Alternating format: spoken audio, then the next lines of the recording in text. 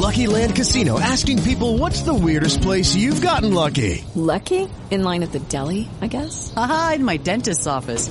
More than once, actually. Do I have to say? Yes, you do. In the car before my kids' PTA meeting. Really? Yes. Excuse me, what's the weirdest place you've gotten lucky? I never win and tell. Well, there you have it. You can get lucky anywhere, playing at LuckyLandSlots.com. Play for free right now. Are you feeling lucky? No purchase necessary. Void where prohibited by law. 18 plus. Terms and conditions apply. See website for details. If you have those notes that are in your Wickle Bulletin, I encourage you to take those out. They're going to aid us this morning as we walk through these next 11 verses. And I really do pray that God will help me today to speak with comfort and encouragement and with clarity.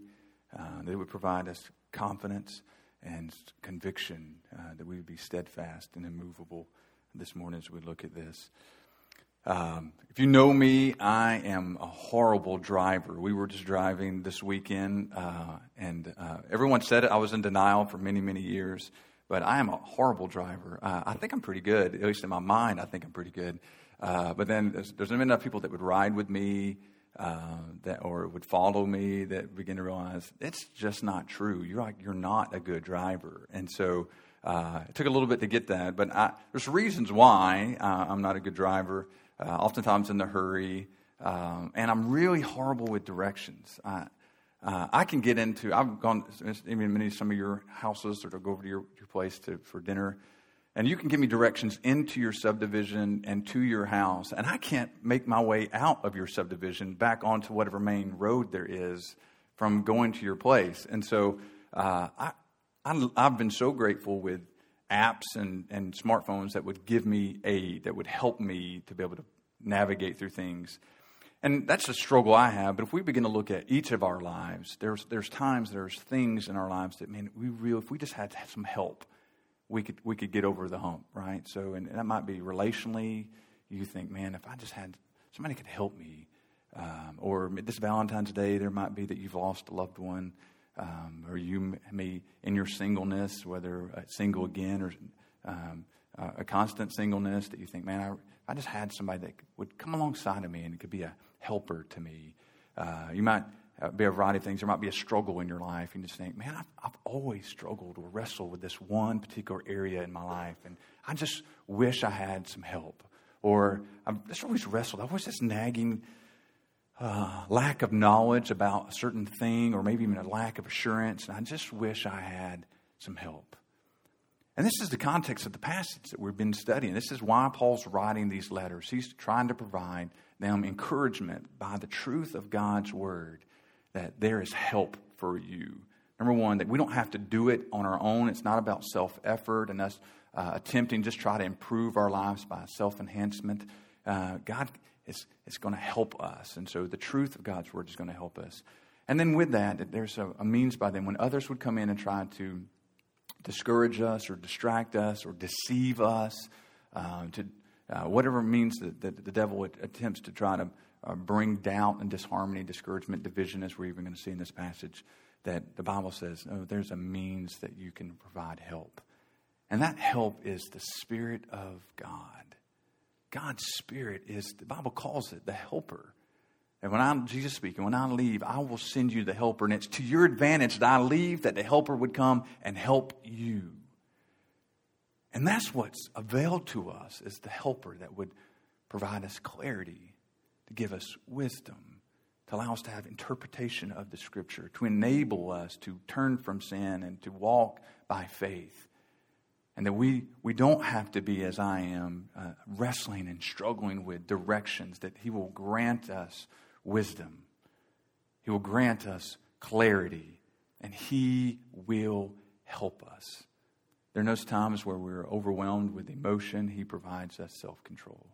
There's times that we are desired in our flesh to be fearful, to worry, to the point of anxiety that it might lead to a panic attack. The Bible says, I will give you peace, and a peace that is such that surpasses all understanding, that will actually stand guard of your heart and of your mind.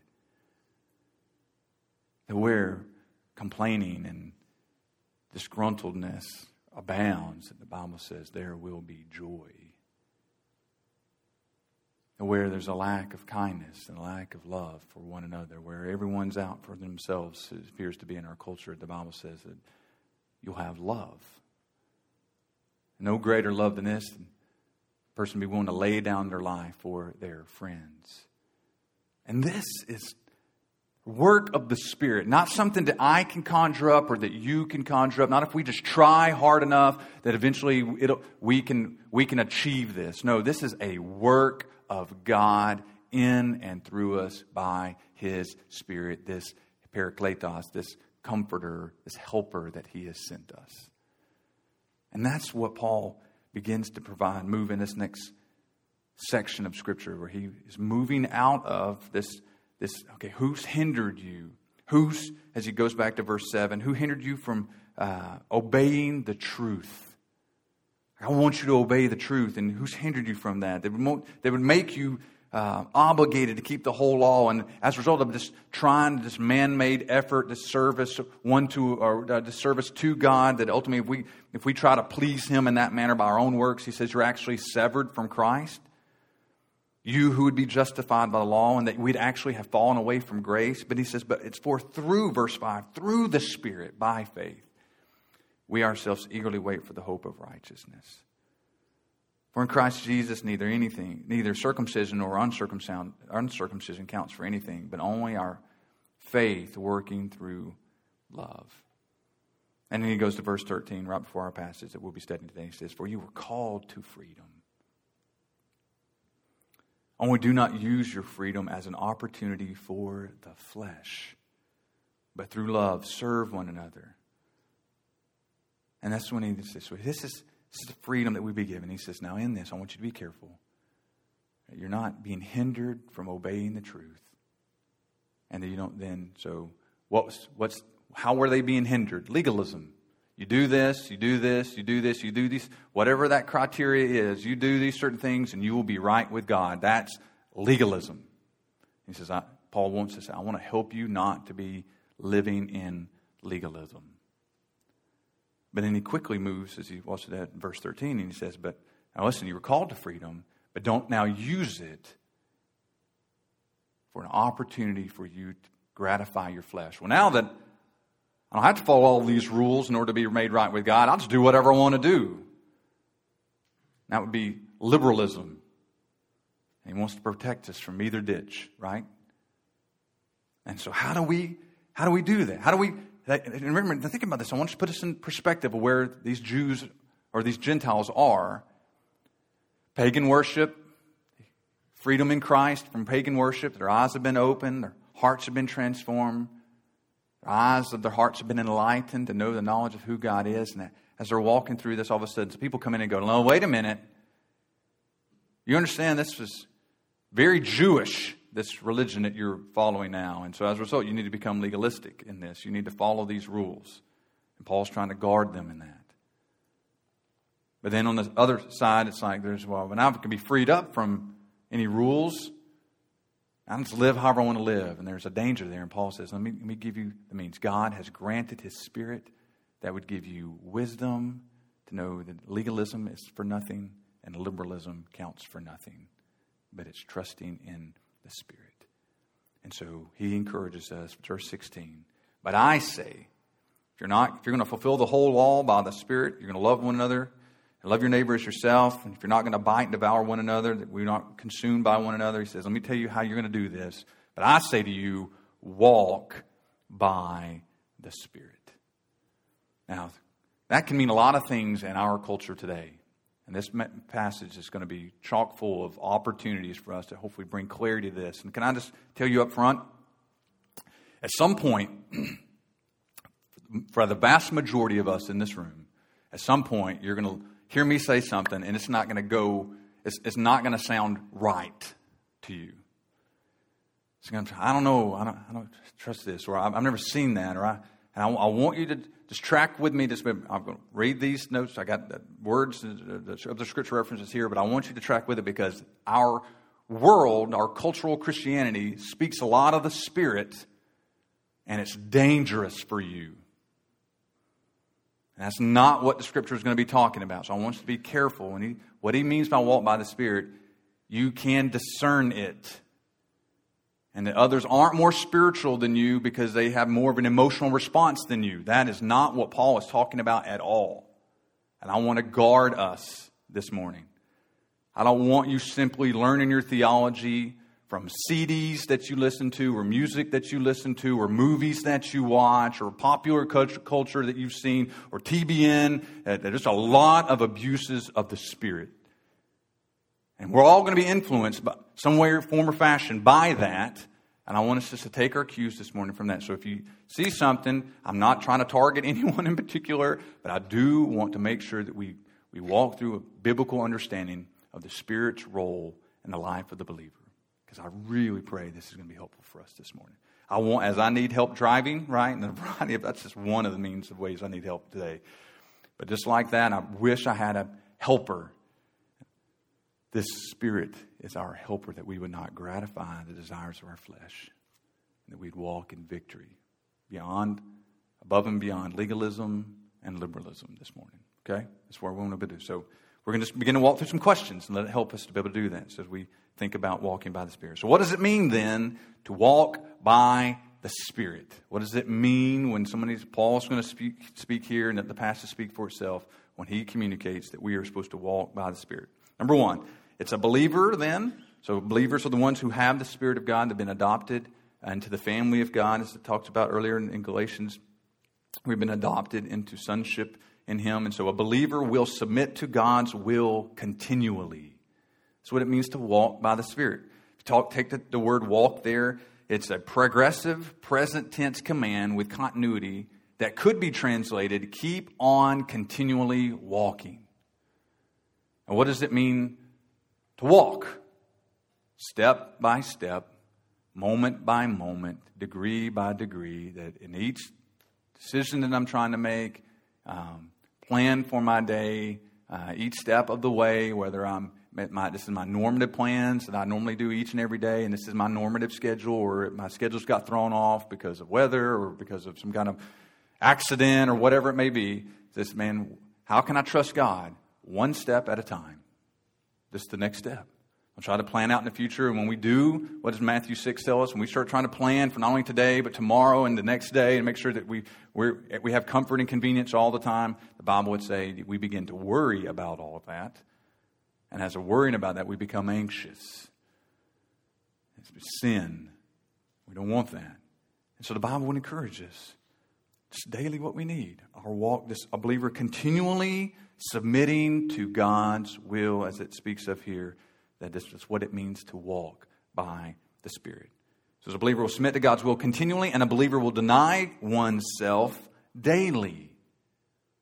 So the question is then, how do I submit to God's will continually? Well, how do I do that? I want to be very practical this morning. How do I do that? And the believer will then every day get up and all throughout the day continually deny myself daily. That's what it would mean. This is what the call of God is into our life unto salvation, and the call of our lives to God unto sanctification. Right? That's what it means. And so Jesus said in Luke 9:23, and He, Jesus speaking, said to all, if anyone would come after me, let him deny himself, take up his cross daily, and follow me. That's what it means. We identify ourselves with Christ. Christ died, and we died with Him on the cross. Right? He's been resurrected to new life, and God desires for us to walk in this new resurrected life. This is the picture and imagery of the Scripture. And so to walk by the Spirit is not just some emotional response that you have to something, this testing of things in a way, just like, well, I'm just going to make some commitment to God, and as a result of that, now He's obligated to try to answer that. And it's not what that means at all. It's not this emotionalism. We're going to see specifically what it is here in just a few moments. But it's dying to myself, realizing that I'm not in control. And that's good. Because if so, this world would be in a worse mess than it already is. There's a good, loving, merciful, long-suffering, sovereign ruler of the universe. The creator, sustainer of this world. And we can trust Him. And so this is the means by which you come to salvation, the means upon which we grow in sanctification. And so we will submit to God's will continually as a believer, and as a believer will deny oneself daily. So that's in essence, what it means to walk by the Spirit, step by step, moment by moment of each particular day. Not trying to plan it all out. That's where we get in a mess. Trust God right here in the moment. Things aren't going the way you want them, then you begin to look to Christ. Say, God, all this in me, I want to get mad because it didn't go my direction, or I want to get upset because this didn't happen, or I'm worried because I can't control these events and these circumstances. And at that moment, when you just submit and go, I'm not in control, Father. You're loving and you're good and you're gracious and you're kind and you're merciful. And even if everything goes bad here on this planet, guess what? You call me home. It's to a place that I can't even fathom. And it's good, right? Where there's no more suffering, no more pain, no more sickness, no more sorrow. And so, we're not going to gratify our flesh. How do you do that? You walk by the Spirit. Continual submission to God's will and denial of oneself. Continually and daily. Tracking with me? So just kind of general definition of what it means to walk by the Spirit. Now, then the question is, how does someone walk by the Spirit? How do we do that? How do we do this submitting to God's will continually and denying oneself daily? And guarding ourselves from statements that can be made, right? Things that we hear, people that we would say are extremely spiritual, or we begin to look at their life and like, man, I think they've got it figured out. But then as we begin to walk with them, or we begin to talk with them, it's like, well, how do they make decisions? And how do they walk by the Spirit? I just want to read this excerpt from John MacArthur before we walk through our notes here. But just listen to this. It says, we have a walking life.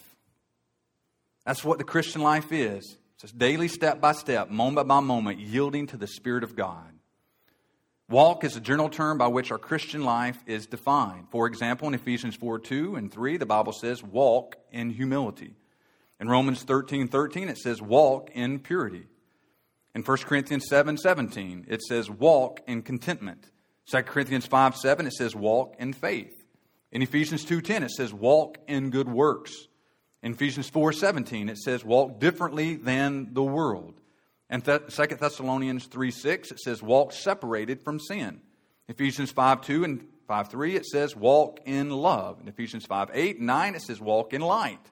In Ephesians 5:15 and 5:16, it says, walk in wisdom. And in John chapter 3, 3 John 3 and 4, it says, walk in truth.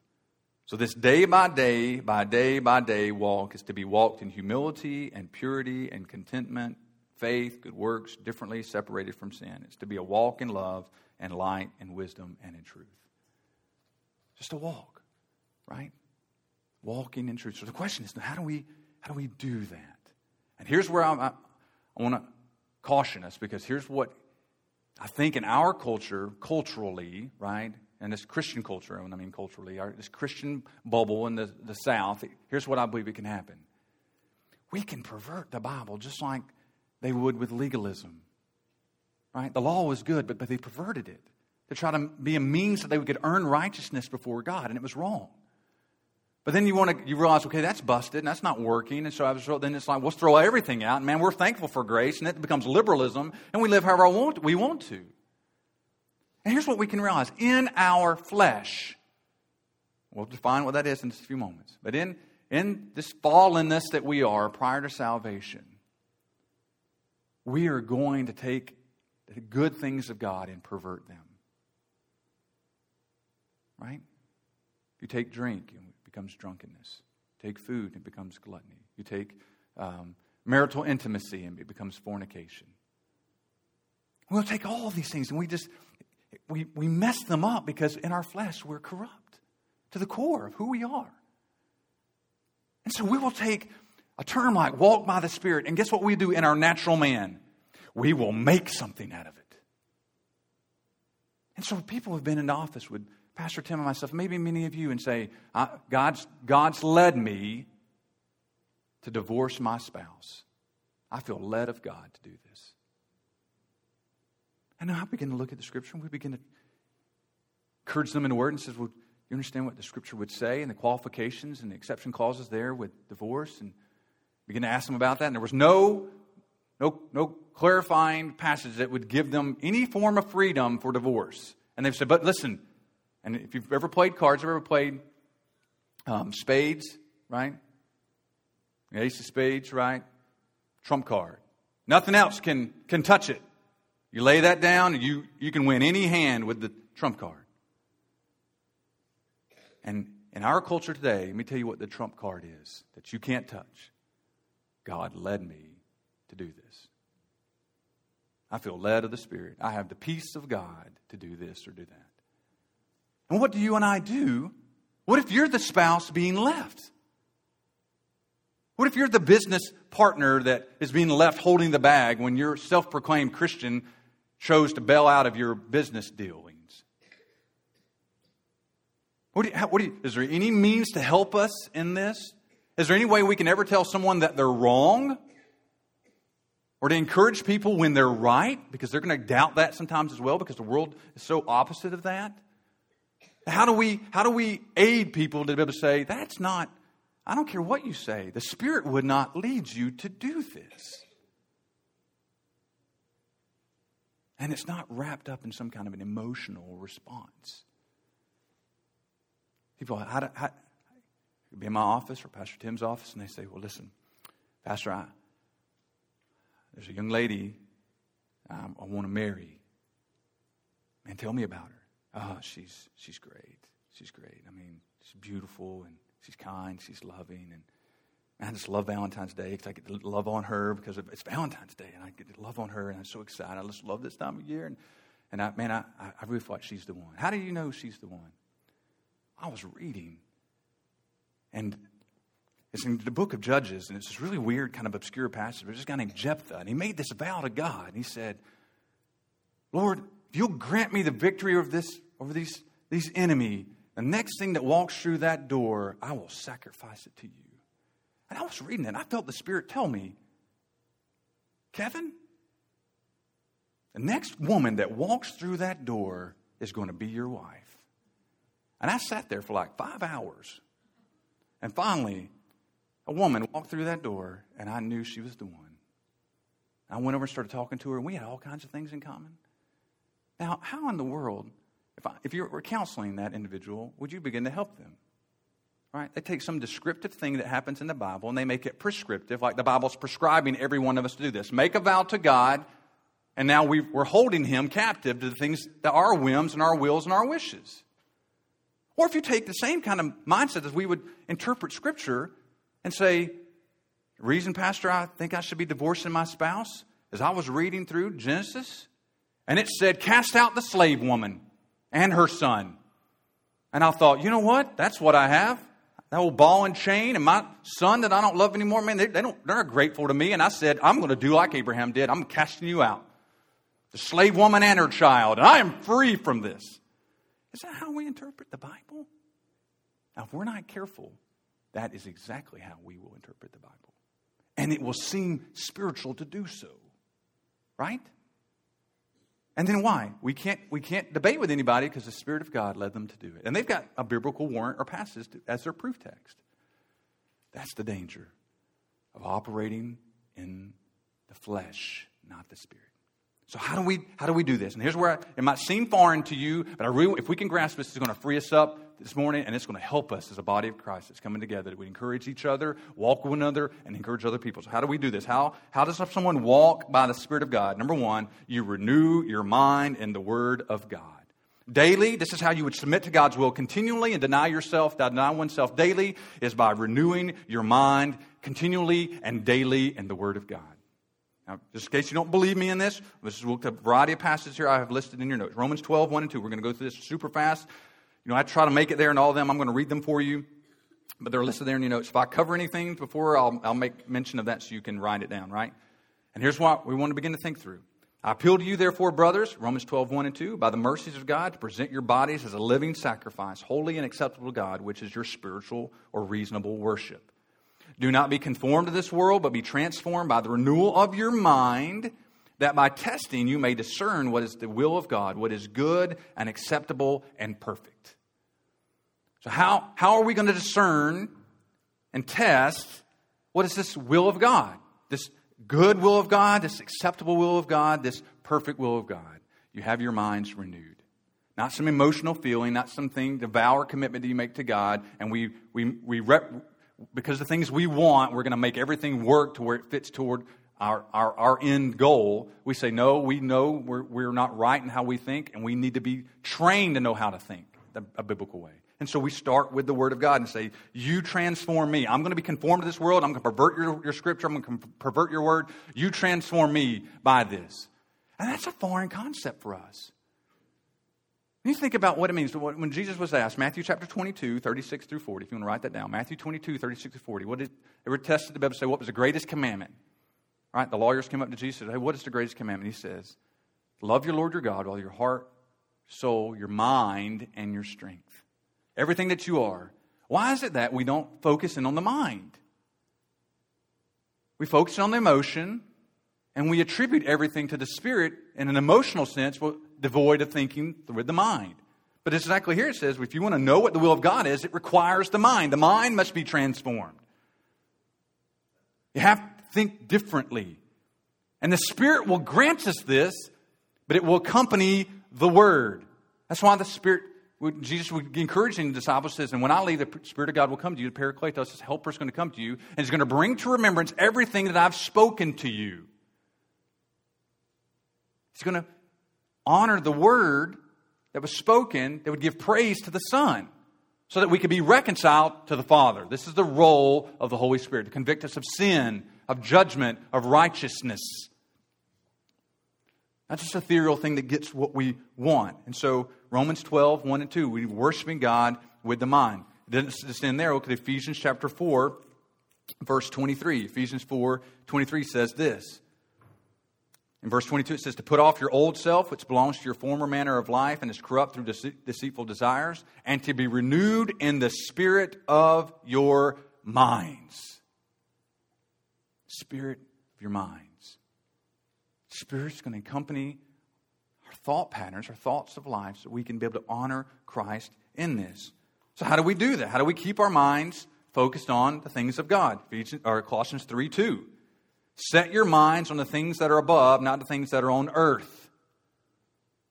So, I want my mind to be on the things that are above, the things that are not on the earth here in this present world. And how do I do that? I begin to look at the Scripture, and where did the Scripture come from? From God. Where's God? He's everywhere, right? His throne is in the heavens, things that are above. Philippians 2, if you're still not convinced yet, we should worship God with our mind. Look at Philippians 2, begin in verse 4 and then verse 5. Let each of you look not only to his own interests, but also the interests of others. Have this mind among yourselves, which is yours in Christ Jesus, who though he was in the form of God, did not account equality with God a thing to be grasped, but made himself nothing, taking the form of a servant, being born in likeness of men. What does he want us to have that Christ have? This same mind. What was that mind? A mind of humility. A mind that was going to submit to God's will continually and deny myself daily. I want to honor God with my mind. And then back to Romans chapter 8, verses 4 through 8. Listen to what it says. In order that the righteous requirement of the law might be fulfilled in us who walk not according to the flesh, but according to the Spirit. For those who live according to the flesh set their minds on the things of the flesh. But those who live according to the Spirit set their minds on the things of the Spirit. For to set the mind on the flesh is death, but to set the mind on the Spirit is life and peace. For the mind that is set on the flesh is hostile to God, for it does not submit to God's law. Indeed, it cannot. For those who are in the flesh cannot please God. You should begin to see what God's saying here. He says, if you continue to put worthless things before you, as the psalmist says, I will put no worthless thing before my eyes. You continue to put worthless things before you, we will pervert it, right? We will continue to live by those worthless types of mindsets rather than being conformed to the image of Christ. But how do we be conformed to the image of Christ? We begin to look at what the Word says and begin to aid us in that. And so, but then you say, well, okay, how does this work for us, though? How do we make sure that, because I see like brothers and sisters that I love, and they'll like say they hear from God, and they make decisions by God, and they're walking, they're growing in Christ, and what is the Spirit's role in that? How do we can discern? Because not everything says like I should eat at McDonald's today or not eat at McDonald's today. And how do I know whether I should eat at McDonald's today or not? Right? It can go practical, but you're looking to the Scripture to help us. And so I want to show you Just in case you think, well, I'm not completely there, I want to show you two passages that I believe say the same thing, but use one says it's the Spirit that leads you to do this, and the other one says it's the Word of God that leads you to do this. You want to track with me on this? Just a little study here? All right, walk with me. Turn your Bibles to Ephesians chapter 5. Ephesians 5, so just hang a right from Galatians. Ephesians 5, we're going to pick up in verse 15. Now you're going to see words about walking and the Spirit of God and all this is going to be 5:15 through 21. Ephesians 5:15 through 21. And then we're going to flip over and we're going to look at Colossians, which is just 2 books over, right? So we'll go from Ephesians into Philippians and Colossians. So track with me. I want you to see this. I'm going to try to help us. So we want to begin to see attributes, the Spirit, and it's accompanying the Word. Ephesians 5:15. Look carefully then how you walk, not as unwise, but as wise, making the best use of the time because the days are evil. Therefore, do not be foolish, but understand what the will of the Lord is. When we begin to think about walking by the Spirit, what do we say? A believer will submit to God's will continually. So don't be foolish, but understand what the will of the Lord is. And then he says, and do not get drunk with wine, for that is debauchery, but be filled with the Spirit. Right? I believe this is a comparison and a contrast, by the way. It's a contrast because one's wine and one's a spirit. Clear contrast. Not the same. Let's not think they're the same. I believe they're a comparison is that when a person's drunk, they will begin to behave in ways they don't normally behave, will begin to believe things or think things that they don't normally say, and will begin to do things or say things they don't normally say. And can I tell you, from my natural man, my flesh, when the Spirit is inside of me, He is in control of me, I will say things I don't normally say. I'll be bold as a lion. I will behave in manners that's not the old Kevin. Right? I will think differently of how I view others. I will see them as either saved or unsaved. And so this is what he's saying. Do not be drunk with wine, but be filled with the Spirit. Now he's going to give explanation of what it means to be filled with the Spirit. How do we do this? And he says, being filled with the Spirit, so be addressing one another in psalms and in hymns and spiritual songs, singing and making melody to the Lord with your heart, giving thanks always and for everything to God the Father in the name of the Lord Jesus Christ, submitting to one another out of reverence for Christ. And then he continues. Now, how does this work its way out? That was submitting one to another, but then he's going to tell you how to do that with husbands and wives, and then children, and then slaves and masters, and then the armor of God. And here's how he's going to walk through what it means to be filled with the Spirit. Now, hold that place. You're going to see almost a synonymous passage in Colossians 3. Colossians chapter 3, look at verse 16 and 17. So he says, be filled with the Spirit. Now look what he says in verses 16 and 17.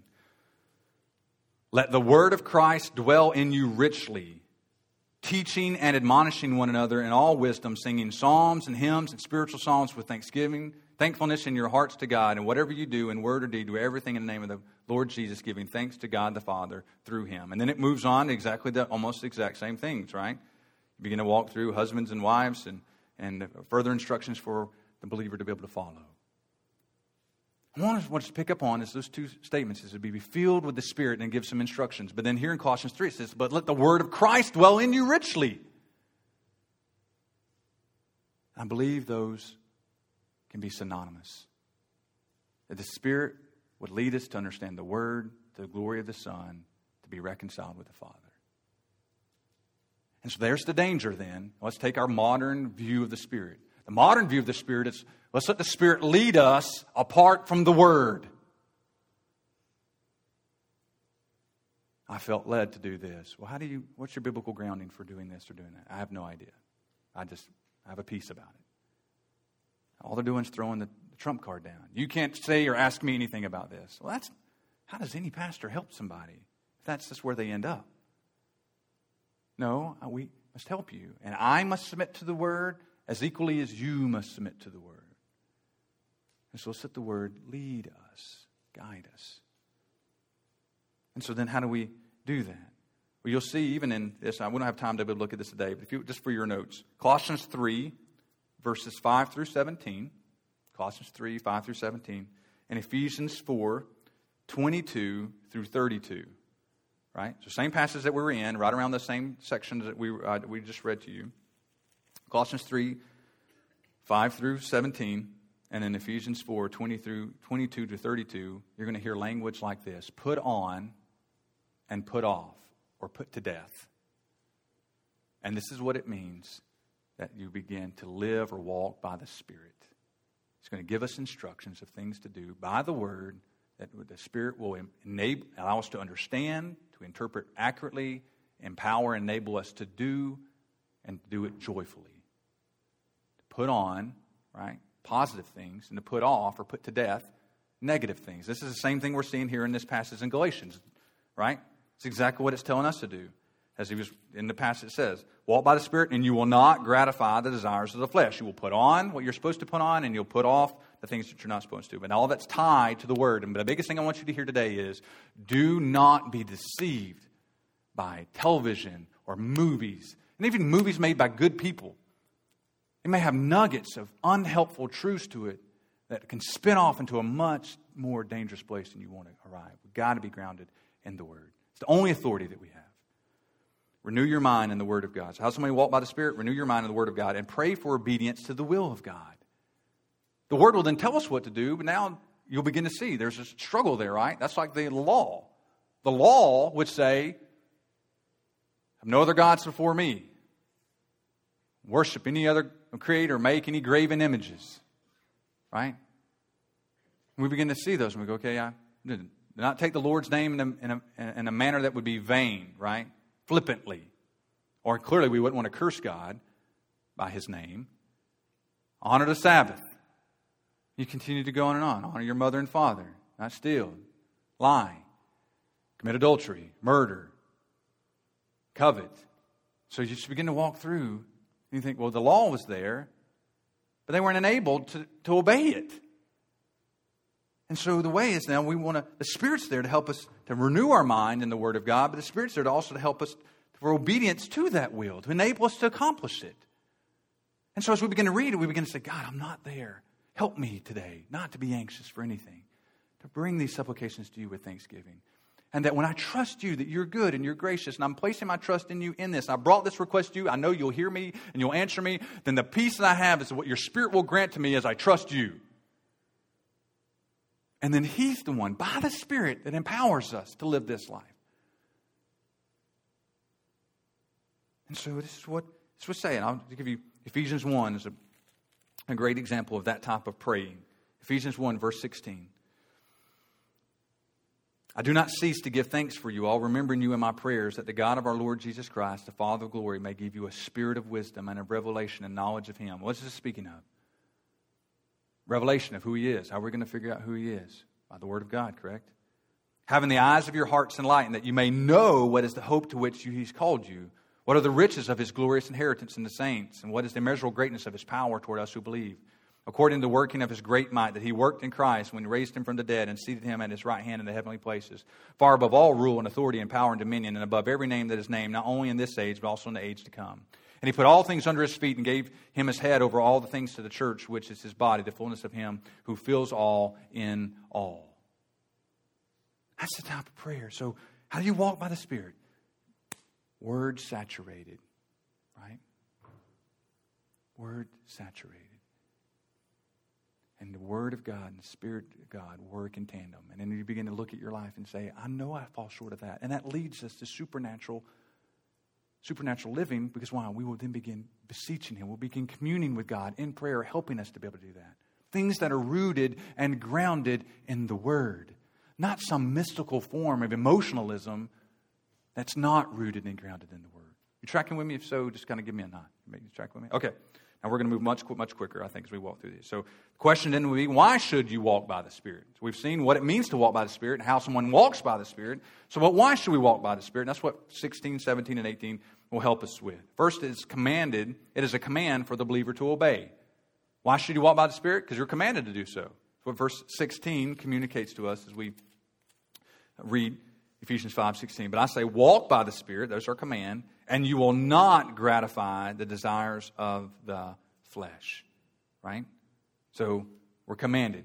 Do this so that you won't do this. So then, what's the second thing there? Why should you walk by the Spirit? It's because it's commanded for believers to obey. It is the means to conquer sin in the flesh. Right? So it says you will not gratify the desires of the flesh in verse 16, but then look at verse 17. For the desires of the flesh are against the Spirit, and desires of the Spirit are against the flesh, for they are opposed to each other to keep you from doing the things that you want to do. All right? So this is exactly what Paul was saying in Romans chapter 7 and Romans chapter 8. In Romans chapter 7, it talks about the law and the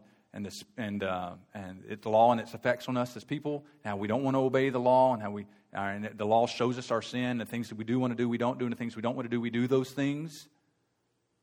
And then what does he move? He moves right into chapter 8. He said, but there's therefore no condemnation for those who are in Christ Jesus. And then he begins to talk about the Spirit's work in our lives. And all chapter 8 is just about the Spirit. We cry out, Abba, Father, and the Spirit bears witness to our spirit that we are children of God. And all of creation groans for this new creation and the Spirit's work in all of this. And this is what it's just sharing and saying. And so the question is, well, let's understand what the flesh is.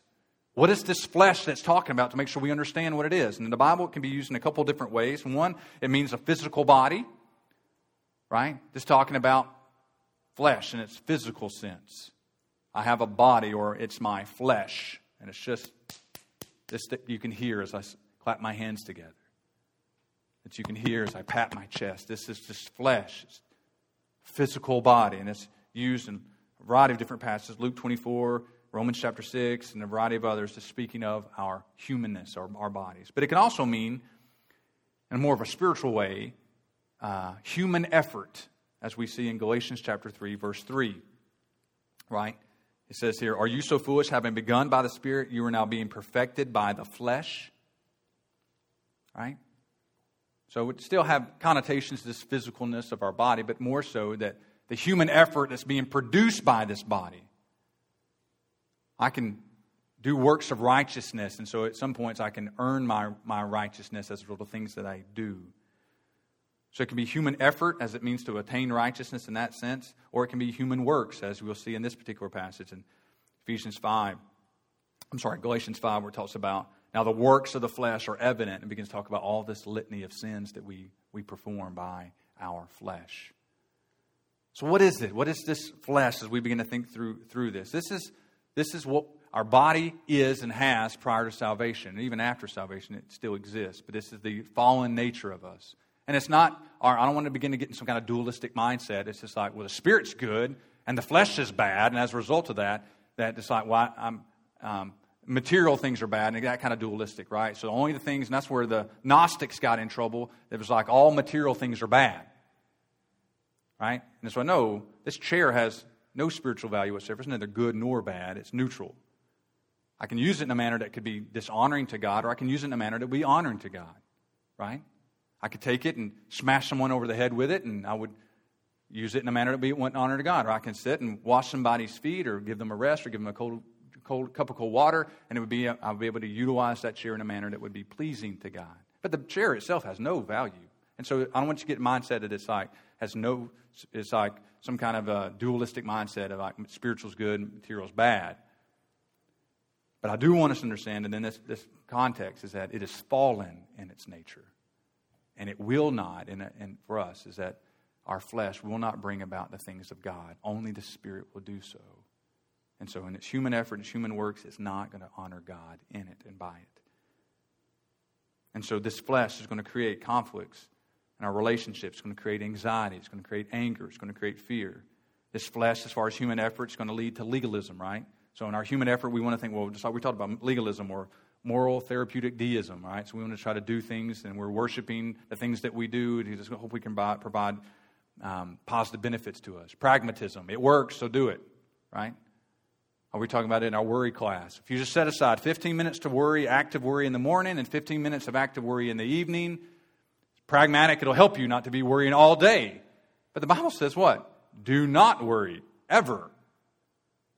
But that people say, but it's pragmatism, it's working, it's helping me. Humanism, man's self-efforts. Hedonism, when nothing else works, I just want to have a great time. I just want to just enjoy my life. Materialism, if I just buy more things, I'll be happy. And then the opposite of that, asceticism. If I just rid myself of everything, I will be happy. And these are all the efforts of the flesh. But the Bible says, but the Spirit. Why do we walk by the Spirit? We're commanded to, but it's a means to conquer sin in the flesh. these things that come out as a result of this. And this is what the Spirit does. What verse 7, the desires of the flesh are against the Spirit, and the desires of the Spirit are against the flesh, for they are opposed to each other to keep you from doing what you want to do. But verse 16 says, you will not gratify the desires of the flesh. It's a command, and it is a means to conquer sin. Lastly, why walk by the Spirit? It's a display. It is a display that there is no conflict with the law. And when you begin to think about human effort, legalism or liberalism, verse 18 says, but if you are led by the Spirit, you are not under the law. What's it saying? There's no conflict with the law when you're led by the Spirit. Why is that the case?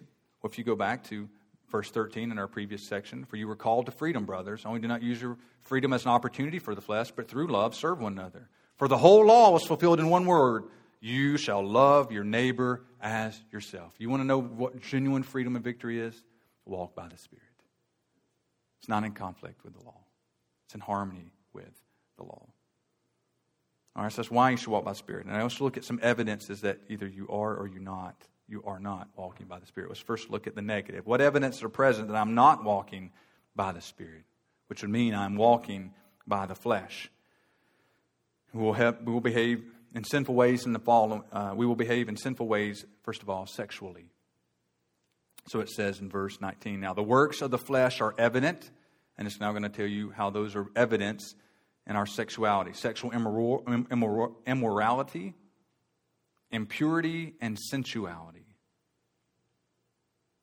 Sexual immorality, impurity, and sensuality. Sexual immorality is just anything that would be outside the marriage bed. Impurity would be looking at things that are pornographic in nature. And sensuality is just an open lifestyle that does not care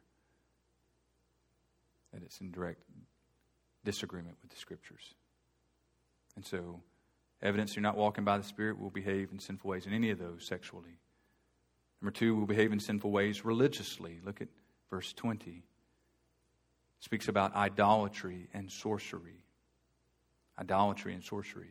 Idolatry is simply just the worship of anything but God Himself. We can do that with religious forms, how we would do that.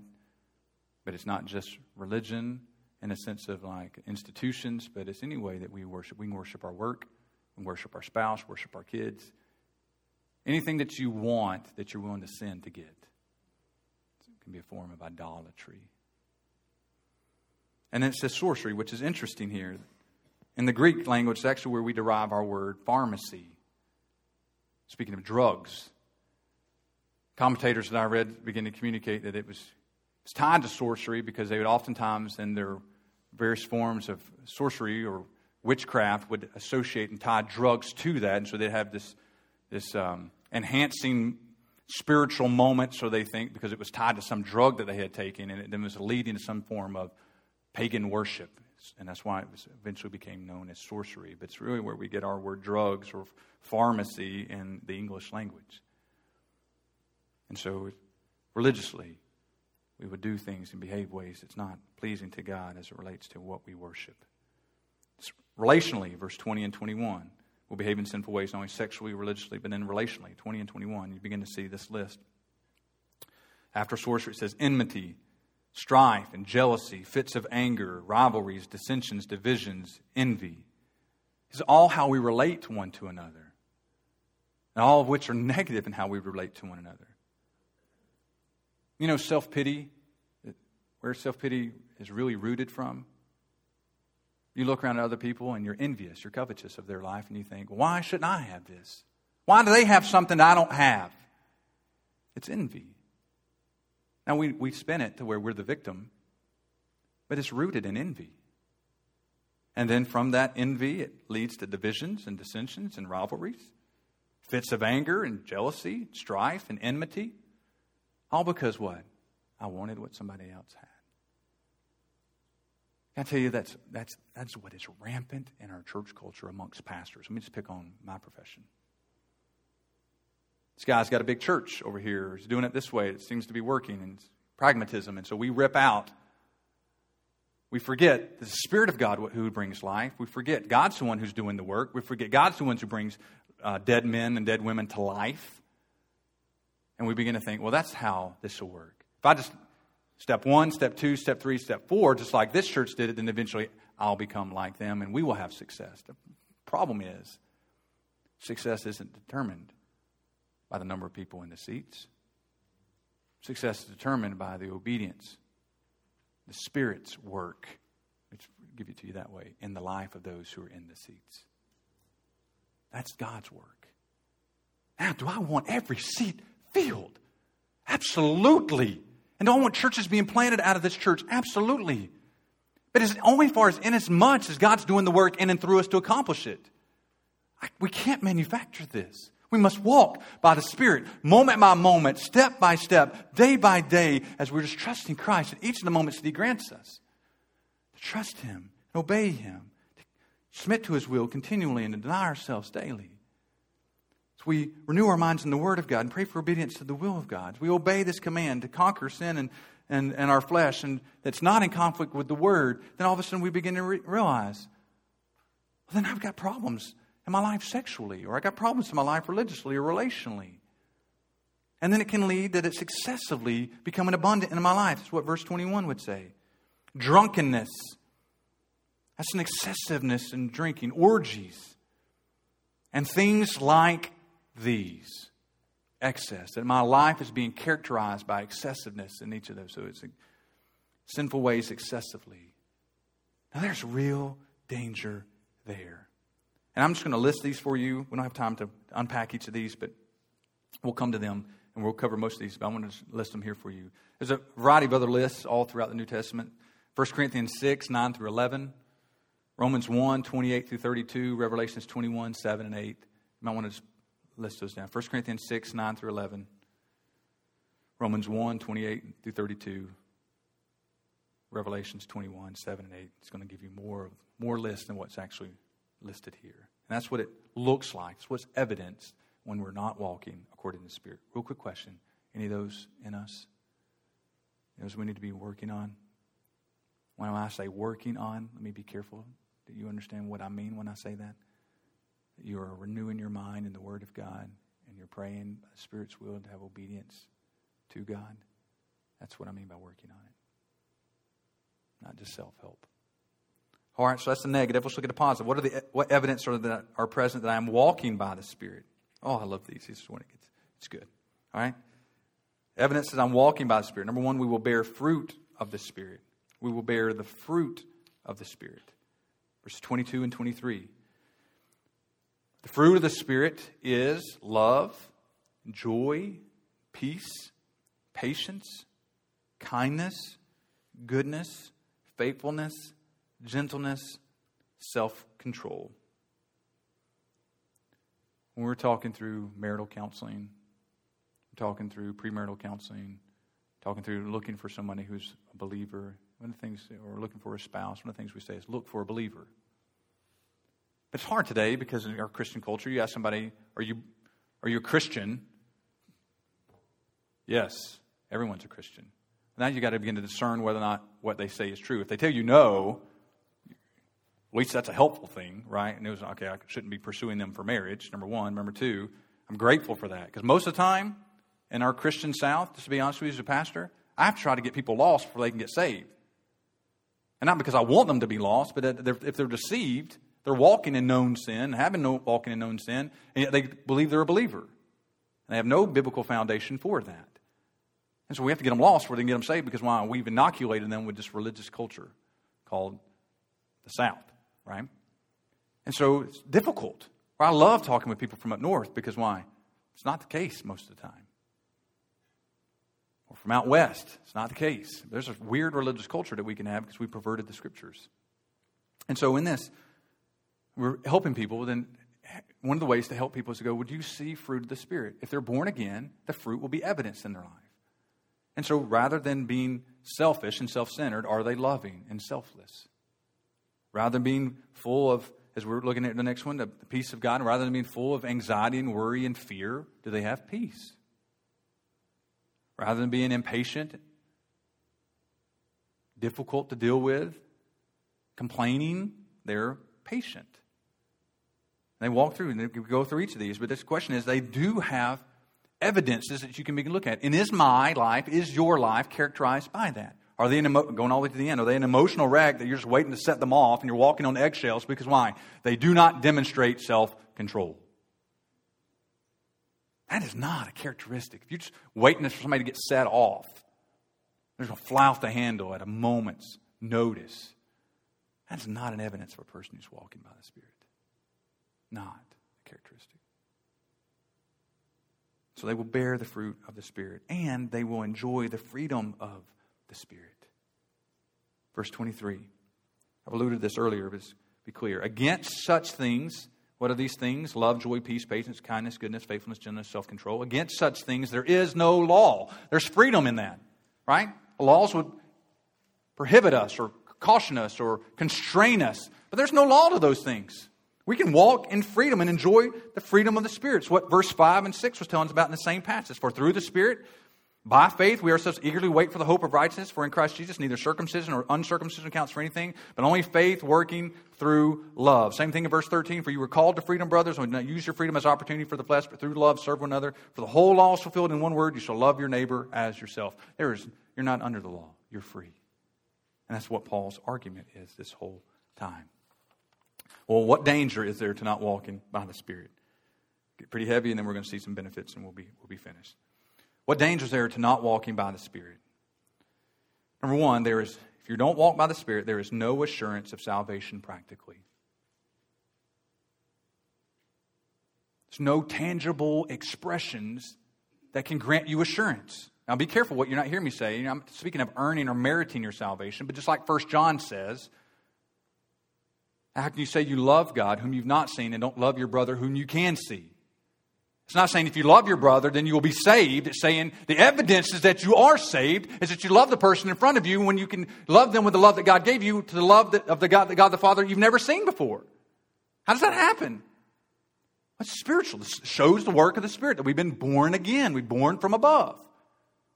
And so if we're not honoring God with our lives, those fruits aren't being evidenced, and we should have no assurance of our salvation. If you're being dominated by a particular sin, that's what's going to happen. And can I just be honest, over the course of my 8 years here, the most of the people who feel like I'm being condemning are the ones who are walking with some known sin in their life. When I talk to somebody, and they say, man, I just feel like you're just wailing on us. And at some point throughout the time of my conversation with them and just walking through them, there's going to be some known sin that they're being dominated by. For the vast majority, not always, I'm not saying always, but for the vast majority of the time, that's what's happening. And I want to go, well, listen, there's an issue that the Spirit of God's going to keep pressing in and pressing in and pressing in and saying, that's got to go. It's an opposition to the things of the Spirit. That's got to go. But what do they hear? They want to kill the messenger and not listen to the message. The Spirit is wooing you. Now, I could probably do a better job of how I communicate. Working on that. But the message is true. Message is true. And so there's no assurance of salvation practically. And listen to this, verse 21. Verse 21. I warn you, as I warned you before, that those who do such things will not inherit the kingdom of God. What's things? That's that list of evidences of walking in the flesh. Those who do such things will not inherit the kingdom of God. Those verses I gave you earlier, they're all here, 1 Corinthians 6, 9 through 11, Revelations 21, 7 and 8. And I put Romans 1 that I gave to you just a few moments ago. You can look those up. Each of those will say the same thing. If you live this way, you will not inherit the kingdom of God. Now, I do want you to turn one section. Look at the last reference there, 1 John 3. I want you to see this. That when I'm walking through with somebody, Pastor Tim and I are trying to help somebody, and we are trying to help them. We go through their testimony. We've got to reconcile some of these things that are in the Scripture. So what does it mean if you think, well, I do some of those things? Shall I not have any assurance of salvation? Does that mean if I do those things and I'm an unbeliever? So let the Scripture give us some encouragement. 1 John 3, beginning in verse 4. Everyone who makes a practice. So what it's saying, it's not if you do those things once, you're immediately qualified as an unbeliever. It means it's habitual practice in your life. You're characterized by this. Are you characterized by drunkenness?